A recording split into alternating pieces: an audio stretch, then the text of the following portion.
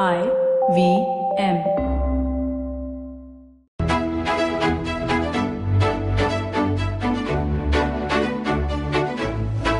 BQ Big Decisions, the Bloomberg Quint podcast that helps you make the right financial choices.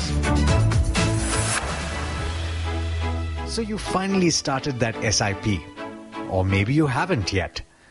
But you've certainly heard the ads, haven't you? Mutual funds sahi hai. Or maybe you've had your friends and colleagues guilting you about the fact that you haven't made any investments. But have you thought about why? Why are you investing? What is that money for? If you can't think of anything major that you need money for, you may as well spend it on a holiday to Goa or Bali. This is BQ Big Decisions, and I'm Alex Matthew. On today's podcast, we'll be taking you through goal-based investing and why that's the only sort of investing that you should be doing. To talk about it, I have with me SEBI-registered investment advisor Arvind Rao. Thanks so much for joining us, Arvind. My pleasure, Alex. How are you doing? I'm very well. And I'm glad that we're talking about this because I think this is very, very important when we're talking about investing. Sure, you have a lot of people come and tell you, you should be investing if you're not. Right. And giving you advice as to what sort of products to buy. Right. But all of that is contingent about what you need the money for, the goal that you have, right? Absolutely, Alex. Let me actually share with you a general example that we share with people who come up with this question of why are you talking to me about goal-based investing? So let's visualize that your money is like your car. Now, when you start your career, you buy a car. Likewise, you start earning money. Right. Right. But does your car on its own take you anywhere? The answer is no. You need to get into it and drive it, right? Yeah. Likewise, when you have money on its own is not going to do anything. You have to guide the money in terms of what it has to do. Now, when you sit in your car and you want to go somewhere, you either know the way, or if you want to know how much time it is going to take for you to reach there, right, you'll probably open your GPS and put the destination, right? Yeah. And when you do that, you get the time and the distance that you require to travel. Correct. That is what you call it as the map. So you know how much fuel to put, you know how to plan your stops, yes, all of that. Yes. Yeah. Likewise, if you don't have a goal and you tell your money that I want you to grow, how is it supposed to know how much to grow and how much time are you giving it if it doesn't know where it needs to go? Yeah. That is exactly what is goal-based investing, where you define this is what I need to achieve in this much amount of time, and then you set the targets for your money. So, correct me if I'm wrong, but it's anything that you would need money for. It can be a trip abroad. It can be recurring trips abroad, vacation money. Mm-hmm. It can be education money for your kid. It can be money set aside for your own wedding, for your retirement. It can be anything under the sun that you need money for, right? Absolutely. I would say it even sometimes breaks down to paying your annual property tax. If it's like a sizable amount and you don't want to feel the pinch of paying it in one go, just break it up into months and save it up. Okay, so that's going into tremendous detail, right? Yeah. But of course, this is contingent on actually the first conversation that we had on BQ Big Decisions, which was getting a handle on your expenses. So knowing how much you spend, yes, and therefore knowing how much that you can save. So that, of course, is the first step. If you haven't listened to that conversation yet, I strongly recommend that you consider doing so. But we were talking about goals, right? Yeah. How do you identify what your own goals are? Is it something as simple as sitting down with a notepad and a pen and just jotting them down? Absolutely. Let me help here. We generally tell people who are clueless about what my goals are that divide your goals into three categories. Let's call them as responsibilities, right, your needs, and your aspirations. Okay. So we abbreviate it as a RAN. Okay. So once you say, what are your responsibilities? So it depends on what life stage you are in. So if you are a typical married family and you have kids, right, then your responsibility is to get them educated. Correct. You may or may not feel responsible to get them married. That's a separate thing. Likewise, what are your needs? My needs could be like having my own home. Right. Or maybe retiring comfortably. Okay. Ensuring that my standard of living is maintained in the coming years. Mm-hmm. What could be your aspirations? Now, holiday is something that everybody requires, correct? Right. But holiday could be like a Matheran, or it could be like a Mauritius. Exactly. Like I mentioned right at the start, it can be Goa or it can be Bali. Absolutely. Right. So depending upon if it's a Goa, it may be a holiday, but if it's a Bali, it could be an aspirational holiday. Right. So you set out your goals in these categories, and that becomes your start. Okay. All right. But there are some goals that are absolutely non-negotiable. Absolutely. Right? Absolutely. I mean, for example, I would think that you have a choice between whether or not you want to rent or buy a house. Yes. But you don't have a choice about how much money you need to retire. Yes. Because you don't have a choice whether you should retire or not. You have to. Yeah, at some point you have to stop working. Yes. And therefore you need some amount of money, unless you have some inheritance that you're getting, or you find out about some uncle that you never knew about. I wish I had one like that. But yes, definitely this is something totally non-negotiable. Okay, so what according to you are the goals that are absolutely non-negotiable that somebody can put in that list that we were talking about on a notepad, right on the top, and therefore rank it down? Those few goals as a planner that you would recommend are absolutely non-negotiable. Yes, I think step one is what I would put is, if you have kids, giving them commensurate education is the step one, which is totally non-negotiable. Second is your own retirement.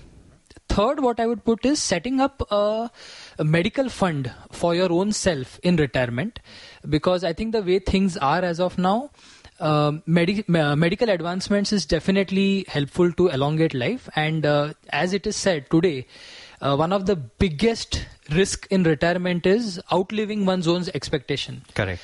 So if you have to mitigate that risk, what you require is a decent medical corpus, and I'm sure most of our listeners today are having mediclaims. Yeah, so what you're saying is something beyond that. Beyond that, absolutely, because if people in the age bracket of probably 30 to 50 who are probably paying some premiums for mediclaims for their parents, will see that there are a lot of exclusions when it comes to senior citizens trying to claim from their mediclaims. Right. Way ahead, I think 10 years later or 15 years later, this will be more stringent as mediclaim companies try to clean up their books. So with that happening, having your own corpus is like a totally non-negotiable goal that one should definitely put down on their wish list. Makes sense. And then retirement, of course. Retirement, of course, yeah. But then obviously retirement is something that we will get into in a lot more detail. But just a clip notes, Arvind, if someone was to at this point decide, obviously getting started very early on this leg, on this particular goal is advantageous because of compounding. But having said that, what you would need at retirement is a multiple of your expenses in that particular year when you decide to start saving for retirement. Yes. I think that multiple, what we have seen, will definitely be at least 20 to 30 times your annual expenses at the point of retirement. Correct. So that's a decent, I would say that's a modest multiple. Depending upon one's own standard of living, that multiple could definitely go higher. Okay. So broadly, if you're saying that somebody who's, say, spending between 30 and 60,000 rupees a month right now, in a base case scenario, how would they look at building a corpus when they retire? Broadly, how should they calculate it? Back of the envelope. Simple. So I think let's take like if somebody is spending 60,000 per month today and they're looking to retire in the next 10 years. So one common misconception that people generally start with is they somehow have a vague figure in their mind saying, I think I will require 2 lakhs a month when I retire. Right. But the next question that we ask these people is that if today you are spending 60, why do you think you will spend 2 lakhs when you retire?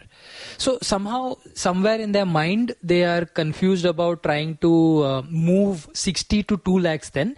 But let's take that on an average in 10 years, the expenses would kind of grow 1.5 times. Right. So if it is 60 now, a 1.5 multiple says it will be worth, I think, 1.5 lakh after 10 years. So let's peg that as what the expenses will be after 10 years. Right.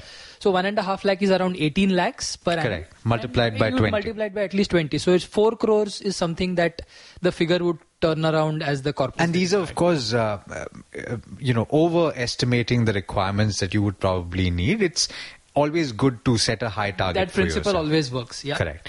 Okay. Now, so we've talked about the goals that are absolutely non-negotiable. But when we're talking about, say, for example, children, for a young married couple, they're not thinking of children for the next 3 or 4 years at least, right? Right. But it's a good idea, you're saying, to set that priority right from the start and say, maybe 5, maybe 10% of their investment corpus for the month, Yes. they set aside to safeguard themselves. The extremely long-term goals. Correct. Yeah, that is important because an early start, people have no clue that an early start really gives a tremendous boost to the overall savings, and it will only lower their burden at a time when they actually require to max out on their savings. Okay. So now I want to get into the next step, and this is unfortunately where a lot of people start and they go wrong. Okay. They decide on the product first based on things that they've heard in the market, yes. Or based on what their friends have come and told them. They've Yes. said, I've gotten amazing 25% returns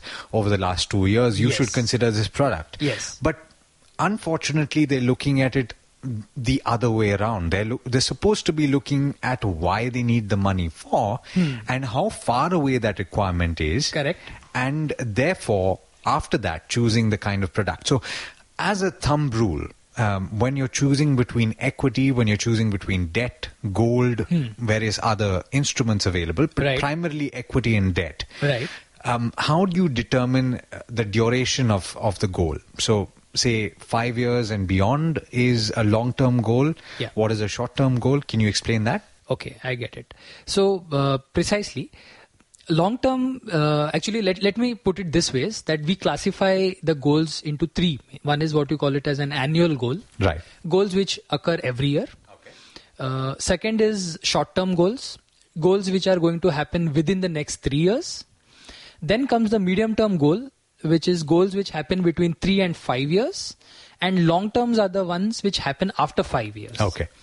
Now, as an asset class, equity should be allocated to your goal strictly. I would like to use the word strictly only if your goal is at least 5 years and beyond. And this is irrespective of whether you are, your risk profile allows you to do equity or not. If you are referring That's to a secondary. age That's as a secondary risk profile, Exactly. Definitely, yes. Whether you are 20, whether you are 40, the 5-year principle holds good. Correct. And we'll get into risk profile at a later date. This is just a pure and simple Yes. asset allocation based on goals. Yes. And duration of goals. Yes. So beyond 5 years is the only goal Yes. where you consider equity. Yes, absolutely. And anything below that, debt, or nowadays you have options of an hybrids where you have like a 70% allocation to debt and a little 30% allocation to equity. So you can consider these instruments for goals ranging between 3 to 5 years. But why do we do that, Arvind? If you can explain, why do we say that below 5 years I can do debt and equity? Because the argument that a lot of people give you is that, I can reach my goal much faster if I choose to do equity over 3 years. Absolutely. So while that is definitely an ideal scenario, but one has to also consider the flip side of it. Okay. While equity has the power to probably give you like 20% returns in 1 year, one should not forget that it also has the potential to deplete your money by 20% in that same year. Right. Take 2018, for example. 2018, yeah, when things really didn't move, and it was only in the early start of 2019 where markets started moving. Right. So visualize a scenario where your goal, you started saving for a goal in 2017 and you knew it was to happen at the end of 18 and you were in equity. Right. And in December, when you look at your portfolio to withdraw, you suddenly find, it has not moved anywhere.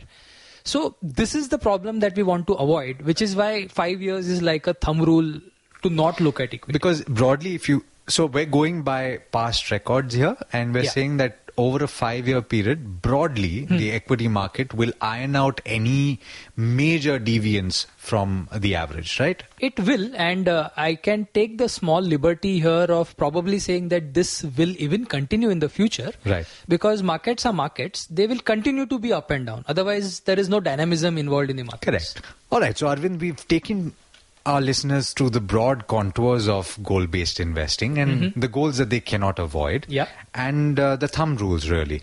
Is there any advice that you would really like to give our listeners at this point as to how they can start? I think the first golden rule for them to start would be that spend some time. When I say some time, it could be 1 hour to 2 hours or 3 hours in listing down your goals. Because without this, let me put a question to you, Alex. Have you spent time to list down your goals?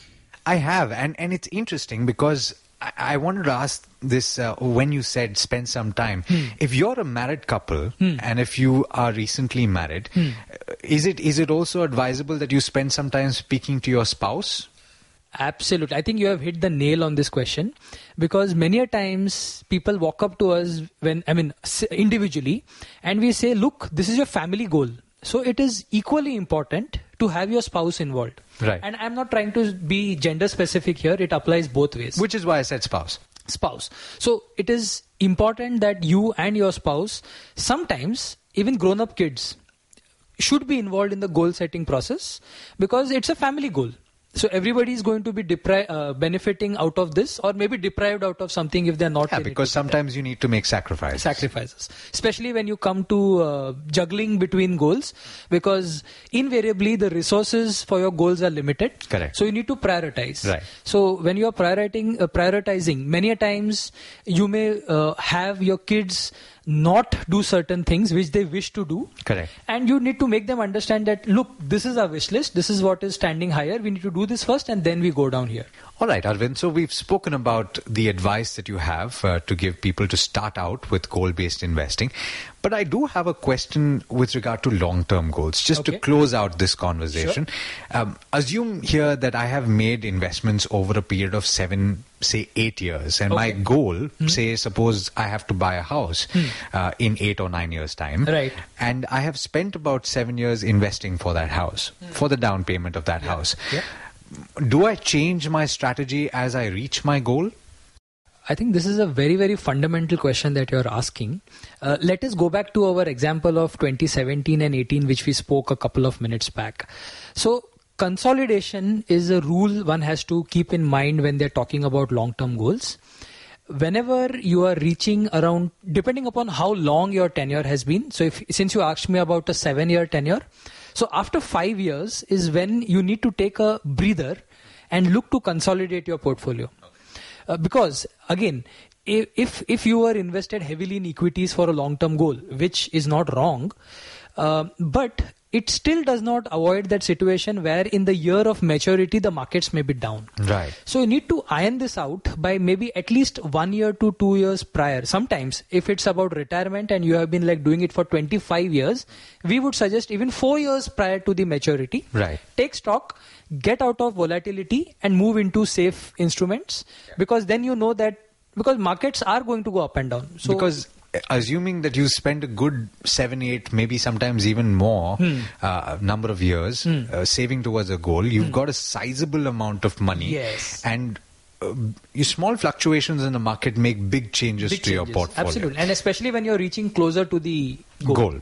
Absolutely. All right. Well, that more or less covers the topic of goal-based investing. Thank you so much, Arvind, for joining us on this conversation. And to you, my listeners, thank you so much for listening to this leg of BQ Big Decisions. I hope that this conversation helped you out. If you have something to tell us about the goals that you've set for yourself or the goals that you plan to set for yourself, do write in to us on any one of our social media platforms. Do stay tuned. There are a lot more conversations that we will have just like this one that we hope will be useful to you. This is Bloomberg Quint. If you enjoyed Big Decisions, check out some other podcasts on the IVM Podcast Network. You can check out Paisa Vaisa, hosted by Anupam Gupta, Advertising is Dead, hosted by Varun Dugirala, the Ronnie Screwvala podcast, hosted by Ronnie Screwvala, or Cyrus Says, hosted by Cyrus Brocha. These shows are available on the IVM Podcast website, app, or wherever you get your podcasts from. Sachin Tendulkar, Virat Kohli, Don Bradman, and now Cyrus Brocha. Okay, probably not in the right company. I mean, Don Bradman is Australian. But it's called Cyrus Says, a wonderful show about everything. Find the show on the IVM Podcast app, ivmpodcast.com, or wherever you listen to podcasts. Cyrus Says is brought to you by Storytel. keep in mind that if you go through storytel.com/IVM, you get a 30-day free trial as against a 14-day free trial on the link. All right? It's very simple. All you got to do is log on to storytel.com/IVM. Millions and millions and millions of stories, many written by me. Hi, I'm Anupam Gupta, B50 on Twitter, and listen into the Equity Sahiye podcast brought to you by Motilal Oswal Asset Management Company. The Equity Sahiye podcast offers deep investment insights into the potential of many sectors in India which are growing and have a lot to offer for your portfolio. New episodes out every Tuesday on the IVM Podcast app or any other app where you get your podcasts from.